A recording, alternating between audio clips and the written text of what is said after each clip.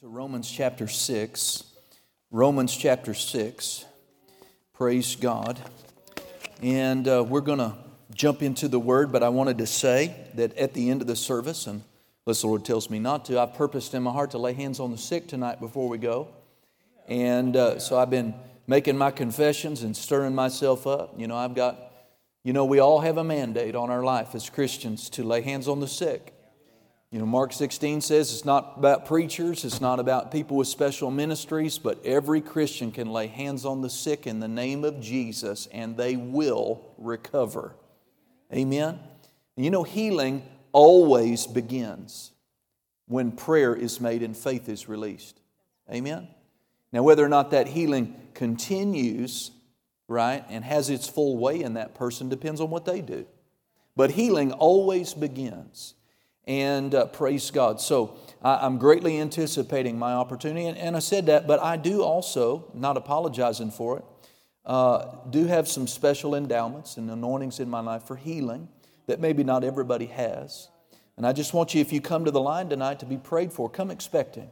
Just come expecting to receive your healing, to receive your miracle. Grab hold of it. Amen? Because God wants you to have it. Praise the Lord. And so that's coming here before we leave tonight. Well, we've been talking about revival. Amen? Like I said, it may not have felt like it, but we have been talking about the ingredients and the steps necessary for the body of Christ, and we're members of the body of Christ individually, to experience revival. Anyone that needs reviving, that means they were vived, but they lost it. They lost the oomph. They lost that love and feeling. They aren't as hungry for the Word as they once were. They aren't as bubbly in their commitment to the Lord and their love for Jesus Christ and their desire to pray and their want to serve and all of the things that we experience if you have a real conversion when you get born again. Amen? And it's not about having a feeling all the time. Praise God. But if we're not on the cutting edge of our spiritual life, then we're a candidate for revival. It doesn't make us evil. It just means He wants to refresh us and bring us back to the place where we once were and then get out there where we're pushing into some new territory in our life. Amen? None of us have touched or experienced the near fullness of what God wants to do in our life. Amen? And so anyway, one of the things that we've been talking about for the last few services, and I know maybe it's been uncomfortable for the mind and our feelings to hear, is that we're addressing the topic of sin. Now whatever sins you may have committed, God's not moved by your sin. He's not freaked out by the most egregious thing. It doesn't mean He's pleased by it. But the fact is that more than, about 2,000 years ago, according to our calendar, it's been longer than that, right? Jesus, hallelujah, came to the earth, took upon the form of a servant, and became the propitiation for all of our sins. That all of the payment and the punishment and the anger that we were deserving of because of the sins we have committed, that we may commit in the future, God forbid, praise God, all of that wrath and all of that anger was poured out upon God's Son. Amen? And God is not angry with us today. Yet sin is still an issue. Sin is still an issue, not in terms of our being the righteousness of God. God birthed a relationship with us when we were born again. And when we commit acts of wrongdoing, or if we fail to do something that we know we should do, that's an act of omission, right? That's also a sin. The Bible says in Romans 14, it also says in James that, I'm putting the two phrases together, that if you know to do something that's right and you don't do it, to you that's a sin. Amen. Well, praise God, our relationship with God remains intact, thank God. Even in the midst of our having done wrong or failed to do something right that we should have. Amen. But what we have not, I don't believe, made a proper distinction in and a clarifying point as teachers for the saints is that though our relationship and our standing with God legally Amen. We don't cease to become His son and daughter when we sin and make a mistake. Thank God. Right? Just like my kids don't cease to be my kids when they break a rule, do something wrong. Amen. But we haven't made this distinction in the church between relationship that is not broken, but fellowship that is. There's a difference in the New Testament between relationship and fellowship. Amen. And when we sin, our fellowship with God is broken. Our fellowship with God is broken. And it can be quickly repaired. You know, the Bible says, come boldly, come confidently, come fearlessly before the throne of grace. And you can come there for any reason. But He said, come boldly to the throne of grace, the throne of His unmerited favor, that you may obtain mercy. The Amplified Bible says, mercy for your failures. Amen. He wants you to come boldly to Him and obtain the mercy you need for your failures if you need to. Amen. Praise God. Aren't you glad we can? Praise God. Aren't you glad God didn't just turn and say, you know, I've washed my hands with you, I'm done with you. You just ticked me off and I'm going to cast you to the curb. No, praise God. He just says, listen, come sweetie, come boldly and get what you need. I've got all the mercy you're ever going to need, but you got to come and get it. Hallelujah. And in 1 John 1:9, we have the recipe for actually practically speaking of how to obtain that mercy once we come to the throne. And that is simply to confess our sin to Him. That we verbalize the thing that we did wrong or the thing that we failed to do right. Amen. We just own it. We don't blame anybody for it. We say, Father, look, I know you know it all together, but I'm acting on your word. I blew this. I did it. I'm responsible. And I ask you to forgive me. Amen. And 1 John 1:9 says, and that He does. Right then, right? He forgives you of your sin and He cleanses you of all unrighteousness. And from that moment, regardless of whether you feel forgiven or not, from that very moment, God's forgotten it. And your fellowship is restored. And you ought to just go on and enjoy sweet fellowship with Jesus. Amen. And God is your Father. Praise God. And so we want to make sure people are understanding, praise God, that as we're talking about and addressing something that is almost unheard of and talked about in the modern church today, and that is that you need to quit sinning. Amen. Praise God. The fact that it's been ultimately paid for and that our relationship with God is unsevered when we sin, amen, doesn't mitigate the fact that we need to quit it. Praise God. And that the sins that we commit will hinder us and hinder God from wanting to move and being able to move in our midst, in our lives, the way He wants to. Amen. Praise God. Here in Romans chapter 6, I want to just read several verses. And for a few minutes, I want to talk to you tonight about how to kick the sin habit. Amen. How to kick the sin habit. Now, in that, I'm not talking about, something comes up and, oh man, I missed it. I missed that. And that just, and man, that's a rare thing and that doesn't happen. And I confess it and I'm forgiven and praise God, I'm past it. Now, I'm talking about the habitual thing. I'm talking about that thing that you've probably got in your life, amen, that you tend to stumble over, if not daily, often. Call it a stronghold. Call it a pattern of sinful behavior. You don't like it, you don't want it in your life, but you seem to be tripping over that again and again and again. That's the kind of habitual sin that we want to talk to you tonight about how to get that past, get that behind you in your life. Amen? Amen. In Romans chapter 6, let's begin reading in verse 1. It says, "What shall we say then? Shall we continue to sin or in sin that grace may abound?" What's God's answer? God forbid, or certainly not. So the fact that we have received the abundance of grace and have been made the righteousness of God in Christ is no excuse, amen, to continue in sin.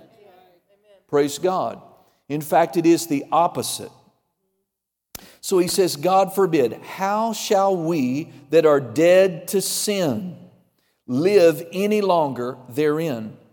Know you not that so many of us, as were baptized into Jesus Christ, were baptized into His death?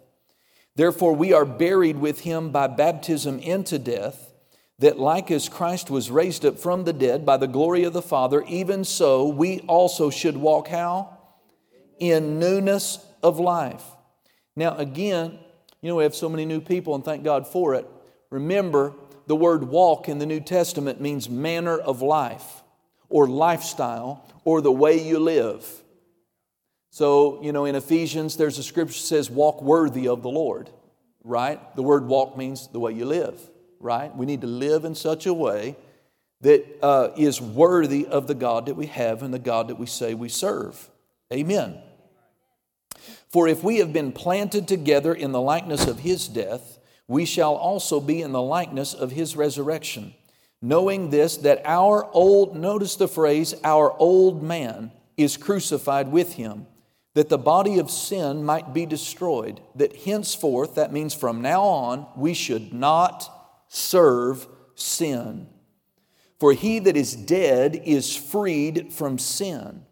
Now if we be dead with Christ, we believe that we shall also live with Him. Knowing that Christ, being raised from the dead, dieth no more, death has no more dominion over Him.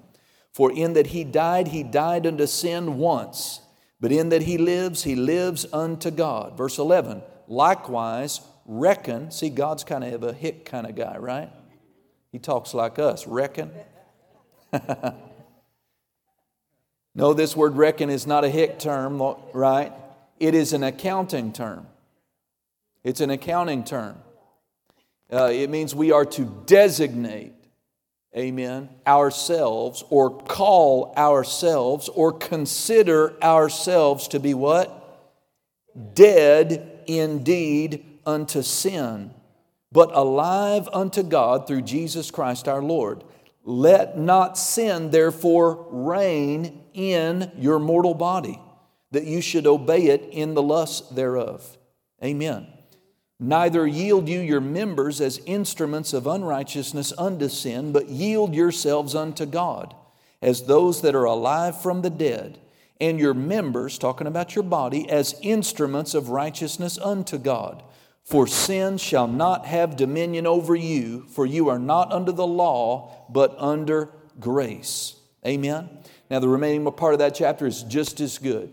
Now again, over in the Phillips translation, let me read to you a few of the phrases of how Dr. Phillips, whoever he is, translates this. I like how he brings some of this out.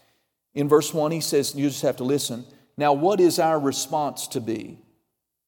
Shall we sin to our heart's content and see how far we can exploit the grace of God? What a ghastly thought. We who have died to sin, how could we live in sin a moment longer? Let us never, further down it says, let us never forget that our old selves, Mark, are you working on me? Yeah, because I really got an echo up here. Let us never forget that our old selves died with Him on the cross, that the tyranny of sin over us might be broken. For a dead man can safely be said to be immune to the power of sin. A little bit further it says, in the same way, look upon yourselves as dead to the appeal and power of sin, but alive and sensitive to the call of God through Jesus Christ our Lord. Verse 12, do not then allow sin to establish any power over your mortal bodies in making you give way to your lusts, nor hand over your organs to be, as it were, weapons of evil for the devil's purposes. But like men rescued from certain death, put yourselves in God's hands as weapons of good for His own purposes. For sin is not meant to be your master. You are no longer living under the law, but under grace. And so, one of the things I would just say to you at the outset is that if you're struggling with a particular sin, read Romans chapter 6 over and over and over and over again until it kickstart your spiritual motivator to stop that. Amen? But you could see from these verses that we've read and outlined that as a born-again believer, under God's grace, We are not to exploit the grace of God. And this takes me back in my mind to an instance I had back at the Methodist church that I grew up in. And I didn't know what I was doing. But my lifestyle back then was that I was a heavyweight sinner Monday through Saturday night. And then I went to church on Sunday morning and felt really bad about all that I had done all the week. And when I had opportunity, I would go down to the altar bench in the altar, and I would kneel down and I would sincerely ask God to forgive me for all of the debauchery and all of the sin and all the disobedience and all the unholiness I had committed the previous week.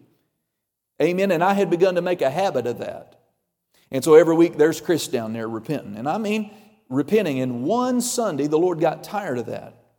And I was walking as I had just got through, what I was doing is I was paying the bill and getting my sin credit card clear so that I'd have some credit to go sin the rest of the week coming up. Amen? And I had done that, and here I am walking back to my seat. And I'll never forget, I'm walking down the aisle back to my seat, and the Lord spoke to me in my heart. He said, son, every week you come down here, and you ask me to forgive you these sins, and in my mercy and faithfulness, I always do. But he said, there's a sin you commit every week, and you've never yet asked me to forgive you that sin. And I said, well, what is it, Lord? He said, the prostitution of my grace. The prostitution of my grace. That's the same thing. That's a very similar word. A prostitute is being exploited. Yeah. Right? They're being exploited. And that's what Philip said, that how shall we who have been freed from sin, born again, amen, live any longer in it, exploiting the grace of God. God didn't pour out His grace on our life and make us a new creature so that we could keep living the old way. He didn't say that because He was mad at me. There was no anger in His voice. He was helping me because I was deceived. I was deceived. He was faithful, sure enough. Every week I went down there and confessed all those sins. And He was faithful and just to forgive me of all those sins. But because I didn't see I was committing this sin, that I was using God. I was taking advantage of His mercy and grace. And it changed me from that day. I don't mean I left there and I was perfect. But I realized He's got a good way of jarring, of realize what I was doing. That I shouldn't treat God's mercy that way. I shouldn't leave an altar bench being sincere in that moment, but get up from that altar bench fully intending to go out on Monday and keep doing the very thing that I'd been doing. God's grace is bigger than that. He gave us His grace for more than that. Thank God, one definition of the grace of God, amen, is the unmerited, unearned mercy and favor of God. But you turn the grace coin the other definition of that, amen, is where many people are missing it. And what we need to tap into. And that is that the grace of God is not only His mercy and His unearned favor, it is the divine ability in our life as Christians to enable us to live a life that would please Him. Not as a matter of fleshly willpower, but a divine grace, a divine ability to live a new life and to live a new way. Amen? Praise God. Let me remind you of the definition of holiness. Amen? Holiness is not about having a complete list of rules of do's and don'ts. It's not about, skirts, lengths, and, lack of makeup or any of that kind of extreme bondage. Right? That's extreme on that side. Then on the other side, it's not all this loosey-goosey stuff that God doesn't have a standard, He doesn't care. Amen. So God's definition of holiness is pleasing God in all things at all times. Amen. And let me refresh your memory before I go any further about, something we were talking about last week. And that is something that the prophet Randall Greer said. He said, you're wasting your time, body of Christ, praying for an outpouring of God's Spirit while the church is in the condition it's in today. He said we need to work on the receiving side because God sent it. He's committed. Praise God. He wants revival more than we want it. He's not withholding His glory. He's not withholding miracles, signs, and wonders. He's not withholding the Shekinah, the manifested glory of God, His presence. But we have disqualified ourselves from receiving those weighty and wonderful things in manifestation. So we got to work on the receiving side. And he said, well, we're going to have to change three things. He said the body of Christ is too irreverent, too worldly, and too ungodly. Amen? Irreverent means disrespectful. Worldly means too much like the world. You know, 1 John 2:16 says, love not the world, Christian. Love not the world or all the things that are in it. He described the sins of the world in three ways. He said there's the sin of the eyes, the sins of the flesh, and the pride of life.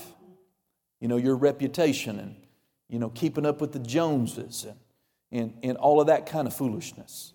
Amen? And he goes on, and other books talk about it too, that anyone that is the friend of the world is the enemy of God. That's the New Testament. That if we're too friendly with the world, we are the enemies of God. Amen. So we're working on becoming more reverent of God and His things, more respectful, amen, more honorable, but less worldly. Less worldly means we're going to have to be more spiritual. That's all that means. How do I become less worldly? Well, don't focus on the not worldly. Get your eyes off the world and focus on becoming more spiritual. And then he said we've got to fix all of the ungodliness. What is ungodly? Well, anything that's ungodly it doesn't have God's approval. If it's godly, it's God approved. How do I know if a movie is okay to go watch? Can you sit there with Jesus in manifested form and watch that movie? Yeah. Amen. If you can, then it's godly. But if you wouldn't go there, if you wouldn't do that, if you wouldn't eat it, drink it, say it, take part in it, amen, with Jesus in manifested form, with you by the hand as your date, as your honored guest, then if it doesn't carry God's approval, it's not godly. And we really don't have any business participating and joining ourselves to, putting our ear on or our eyes on anything that is something that's not God approved. Amen? Okay, so I have several things here, and praise God, I wanted to give them to you. Number one, go to Ephesians 4, talking about how do I kick the sin habit. You know, one of the sure signs that you really are saved is that you don't want to sin anymore. But if you're perfectly okay trying to call yourself a Christian, but you're going to pet and indulge yourself in a particular sin, any sin, then you're not saved. You're not saved. Because the fruit of the new man on the inside hates sin. You remember in Romans, in Romans 6, we read a reference. He referenced the old man. The old man. What is the old man? That old person that you were before you came to the cross. See, at the cross, that old man's supposed to die. That old Chris that you all never met, you wouldn't have liked him. Amen. I had some decent qualities because God created me and my personality and all that, but I was kind of a scoundrel. Your wallet wasn't safe around me. Your daughter wasn't safe around me. I'm just telling you, amen. And praise God. But see, when I came to the cross, that guy died. Paul said the same thing in Galatians chapter 2, verse 20. He said, I was crucified with Christ. That old man, that old guy Saul, amen. I was crucified with Christ. I no longer live. The life I now live, I live by faith in the Son of God who loved me and gave Himself for me. Amen. 2 Corinthians 5:17 says, if any man be in Christ, he is a what? A new creation. A new creation. Old things having passed away, All things. Aren't you glad it says all things? All things having been made new. Hallelujah. So the old man, when you read that in your New Testament, the old man is referring to the person that used to be dead, without standing with God, right? Didn't have the life and nature of God on the inside of them, and they were a sinner. But the new man. So I'm about to give you my first thing. How do I kick this old habit? Well, let's read it, the first step, in Ephesians 4. Or the first thing I'm going to talk to you about quickly. Verse 22. Ephesians 4, 22 through 24. And I'm going to read mine, for time's sake, just skip right to the New Living Translation. Ephesians 4:22. Notice what Paul says, and he's writing to Christians. Throw off your old sinful nature, your former way of life. I want to emphasize that for a moment. What did he say? Throw off your former way of life. Throw it off. Right? Which is corrupted by lust and deception. Instead, let the Spirit renew your thoughts and attitudes. Put on, New King James says what? Put on what? Put on the new man. Well, aren't they a new man already? They are, but he says, put on the new man. You know, I came here tonight, and just for you, I took a shower, and I shaved my face, and gelled my hair. Amen? And I did this, and ironed my shirt. And right? Because I wanted you to see the new man, right? Not that guy that gets up in the morning. Hallelujah. Amen. And I do that every day. I do it every day. Right? Praise God. Paul is saying, put on the new man. I'm going to make a comment about that. But that's his instruction to believers. Put on the new man. Put on, verse 24 in New Living says, put on your new nature that is created to be like God, truly righteous and holy. Now, I like the Message translation also. It says, you just listen to me. Since then, we do not have the excuse of ignorance. Everything, and I do mean everything, connected with that old way of life has to go. Everything, I mean everything connected to your old way of life before the cross, before meeting Jesus, must go. Are you still dragging it behind you like Linus in his little blanket, refusing to let go of that old thing, that old way? Amen? You better let it go. He goes on and says, it's rotten through and through. Get rid of it. And then take on an entirely new way of life, a God-fashioned life. A life renewed from the a life renewed from the inside and working itself into your conduct as God accurately reproduces His character in you. That's the Message translation. So, if you want to kick the sin habit, you've got to get up every day and put on the new man. Now, practically speaking, what is he talking about? What he means is you get up every day and remind yourself, I'm a new creature in Christ Jesus. I am not that old person that used to drink and used to smoke and used to cuss and used to tell racial jokes and used to steal and used to lie and used to go to bars and untoward places. Amen? We got to get up every day and on purpose put on the new man. Amen? Now, to be even more specific with you, what that means is to get up every day and consciously identify with who you are now in Christ. Amen. You see, when we talk about sin, the reason where people they get into bondage, so much so they don't even want to address the sin issue. And I'm not endeavoring to do that. We have to address the sin issue. But the way you're going to break the power of sin over your life is not by trying harder to stop it. Most of you have tried that till you wore yourself out. There is no strength in the flesh to defeat the flesh. Your flesh, in the area of sin, is your enemy. And the best you can do with it is rule it. Rule it. Don't let my outer facade fool you. There is evil in my flesh. There is resident sin in my flesh. Amen?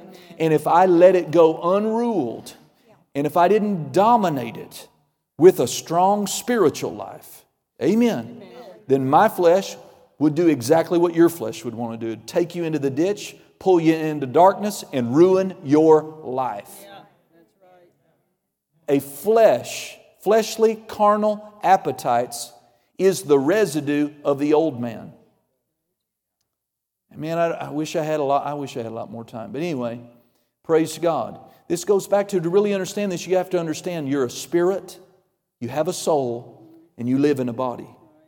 The thing that was made new about you at the cross, at the new birth, is your spirit. Is your spirit, right?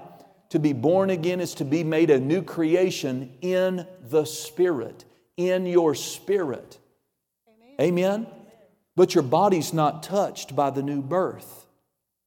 Your soul, your mind, your will, your emotions is not touched by the new birth. Right? If you were fat before you got born again, you found out you're fat after. If you were skinny before you got born again, you found out you're skinny after. If you're bald, amen, before you got saved, you found out you're bald after you got saved. Isn't that right? Right? If you had blue eyes before you got saved, you got blue eyes. Your body was not touched. And it'll still do everything it did before. What's different is the man on the inside. The man on the inside. Hallelujah. Maybe you've read a scripture that bothered you as a new believer. It did me. And it's a scripture in Philippians that says, work out your own salvation in fear and trembling. And I thought, oh, Jesus, I thought I was saved by grace. Am I not saved by grace through faith? What do you mean, work out my own salvation with fear and trembling? What he means is you're born again and righteous and holy in your spirit on the inside. What you have to learn to do now is work that righteous man, that new man in Christ, out into every area of your life and every aspect of your conduct. Amen? You have to go from being a mind-ruled, a feeling-ruled, a body-ruled person to a spiritual person. Where the spirit man, the new man in Christ, is now ruling and reigning the other parts of your being. Amen? So how am I going to kick the sin habit? I'm going to put on the new man. I'm going to put him on. Right? In Colossians, there's a companion scripture. It's in Colossians chapter 3. It says the same thing. It says, put off the old man, put on the new man. How do I do that? You don't step into your bathroom. No. Praise God. What he means is you consciously remind yourself, I'm no longer that. I'm no longer that. That old life is dead. That old man is gone. I'm a new creature in Christ. And that's how do I put on the new man? You talk it. You talk who you are in Christ. That's what you do. That's how you put on the new man. So for instance, I quoted a moment 2 Corinthians 5:17. If any man be in Christ. Is that you? Are you in Christ? Well, then you need to say that. You need to put that man on. You put it on with your mouth. Amen? So you would say, I would get up and say, oh, thank you, Father, good morning. It's so good to be a new creation. Hallelujah. I am a born-again believer. I am born of the Spirit. I have God on the inside. Old things have passed away. All things have become new. So you put that on. Don't identify with the old way of life, the old mindset. Come on, the old man that used to dominate you. With your words, with your mind, with your meditation, you put on the new man in Christ. The thing about it is that most Christians are never taught who the new man is. Amen? In fact, they're taught exactly the opposite.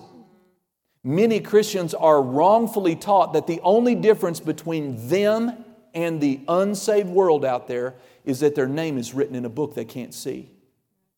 And that is not true. If you have received Jesus as your Lord and Savior, the very life and nature of God has been inserted into your spirit. You have been recreated, and you're a brand new species, one translation says of 2 Corinthians 5. A new species of being that never existed before that time. You are born again. You have been born the second time. You have been born and you're alive unto God.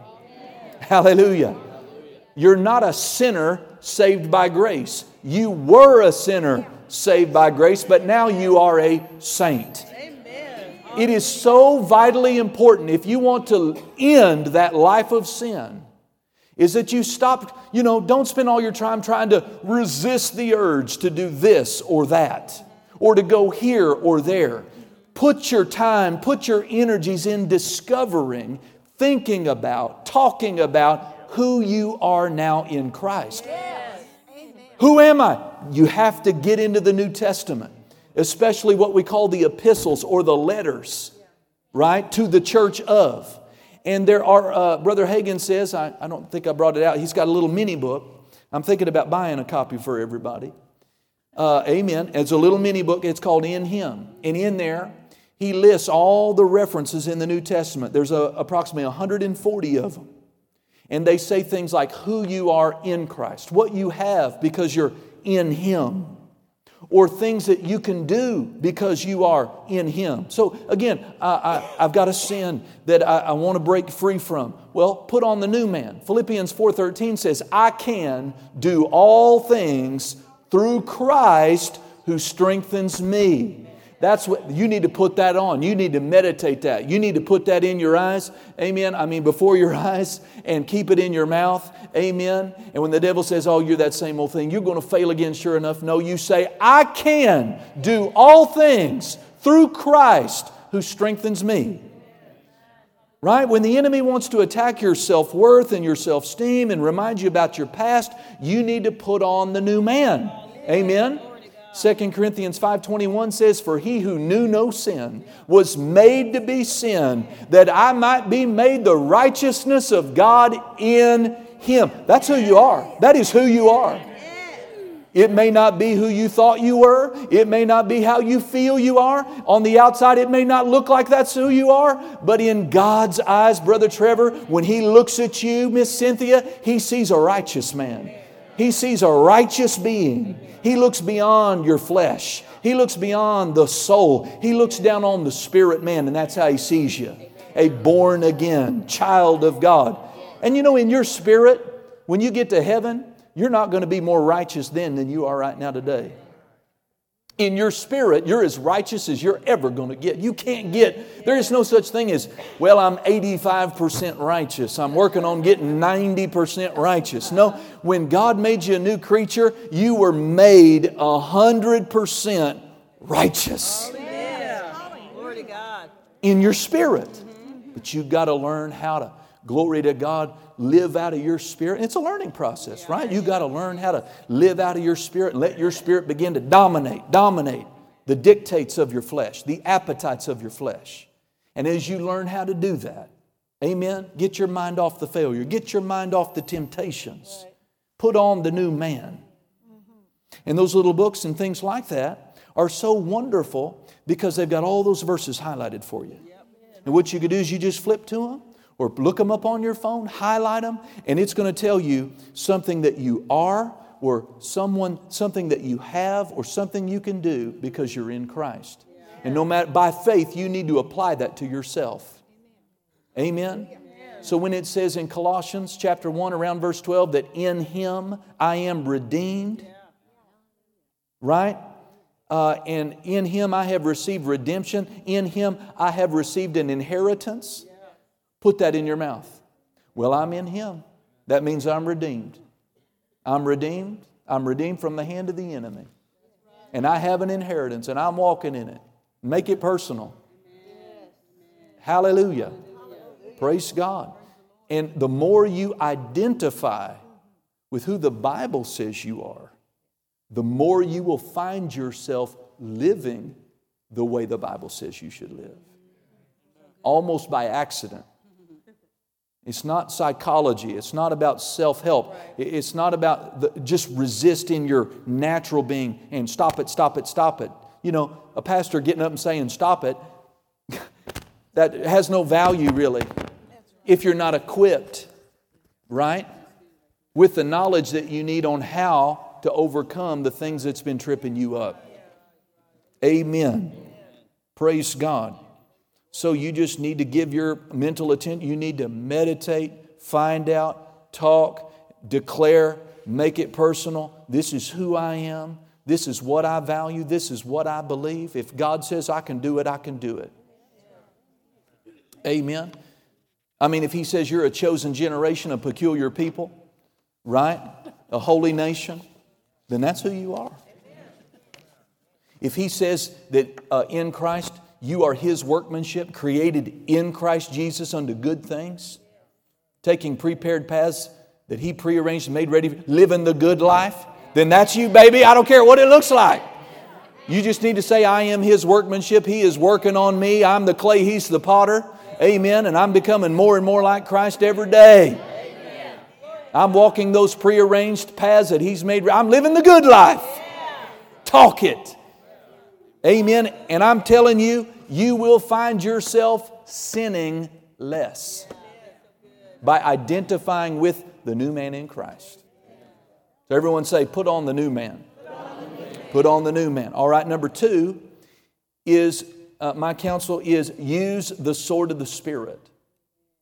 Now, we won't go there for time's sake, but Hebrews 4:12 says, for the Word of God is alive. The Word of God is alive. It is a living thing. It is quick. It is powerful. It is sharper than a two-edged sword. Amen?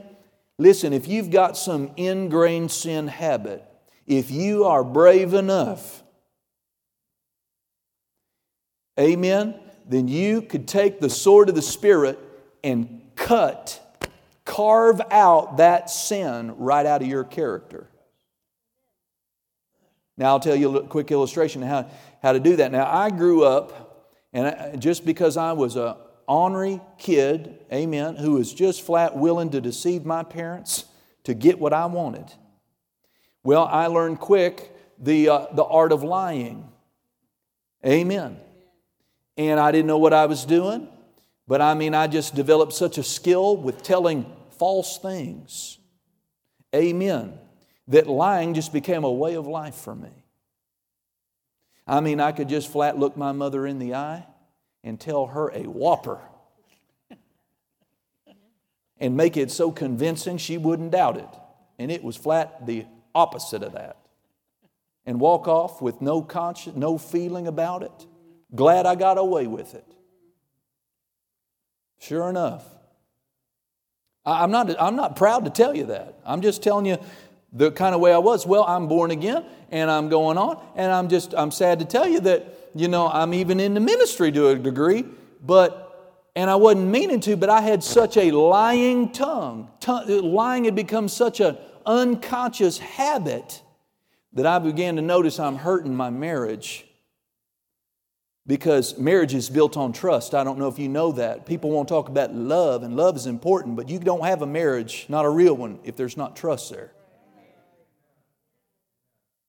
Amen. And man, Amber would ask me something, and out would come a lie, and on the inside of me, while the lie's coming out, I'm going, where'd that come from? Why did I say that? I'm trying to get it back. How am I going to get out of this?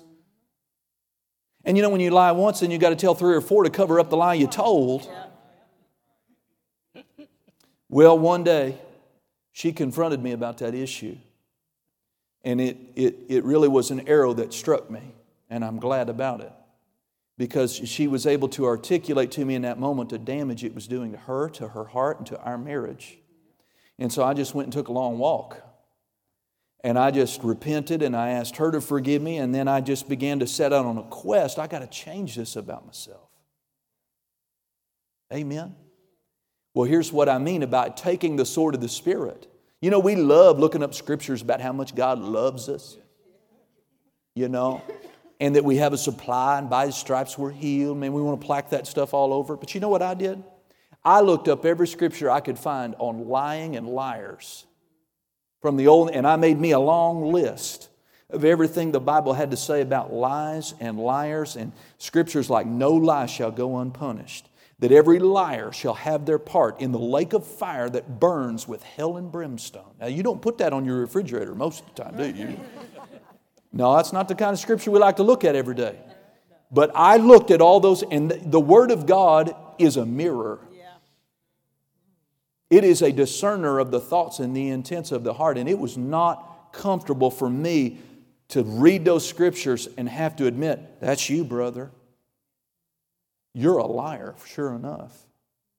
You don't get this changed. there's punishment coming for you. Well, what I did was I meditated on that, and I read those scriptures, and I read them out loud. And it didn't take long. But remember, the Word of God is also described as a seed, the incorruptible seed. And I kept planting that seed of the Word of God. And the Bible says about the Word of God that it's got the power within that Scripture to bring itself to pass. Amen. Whatever Scripture it is. So if it's a Scripture on healing, there's enough power in that healing Scripture to flat heal your body if you'll put it in there enough. The Scripture's on prosperity. You put that in there, praise God, there's enough power. It's a living thing. It'll flat make you rich if you will feed it in there and do it and believe it and talk it. Work that Word. Well, don't limit the power of the Word of God to salvation or the baptism with the Holy Spirit or prosperity or the angels or those things. It apply. Every Scripture has got the power within it. Amen? And so I tell you what, those Scriptures, it developed in me a loathing and a hatred for lying. One of the things God said to me in the midst of that, He said, the moment you catch yourself saying untrue, stop mid-sentence and repent to that person, and you tell them you just told them a lie and ask them to forgive you. And I tell you, I had to do that about 1.5 times, and that's not fun to do. You know, Mom, what I just said, that was a flat lie. I just want you to know I lied, and I'm asking you to forgive me. That's not fun to have to do very often. But you know what? By taking the sword of the Spirit, it broke the power of that sin in my life. And the thing I once did without thinking, without feeling, I now hate and loathe. Now maybe your issue, it wasn't that. And don't judge me. I'm up here talking about me airing out all my laundry, but you got laundry. You got laundry. You know, maybe some of you guys, maybe some of you gals, you got longing eyes and rubber necks. And a half good looking girl can't be within 2 miles of you without you drooling. You better get that. You better get a hold of yourself. Well, there's scriptures that's going to talk about lust. Instead of doing a keyword search on prosperity, why don't you do a keyword search on lust and make yourself a lust scripture list and just flat break the power of that sin in your life. You don't have to do it. The Word is powerful enough to break that stronghold, right? And deliver you out of that sin. Hallelujah. Glory to God. Hallelujah. Amen. Amen. Praise God. Well, let's look at one more. And there's many things that I could say. Let's go over to 1 Corinthians 14. This will be our last verse. Glory to God. 1 Corinthians 14. Are you getting any help? About to lay hands on the sick before we go. Praise God. Be believing. We're going to see some miracles. Glory to God. See some bodies healed. Hallelujah. 1 Corinthians 14. And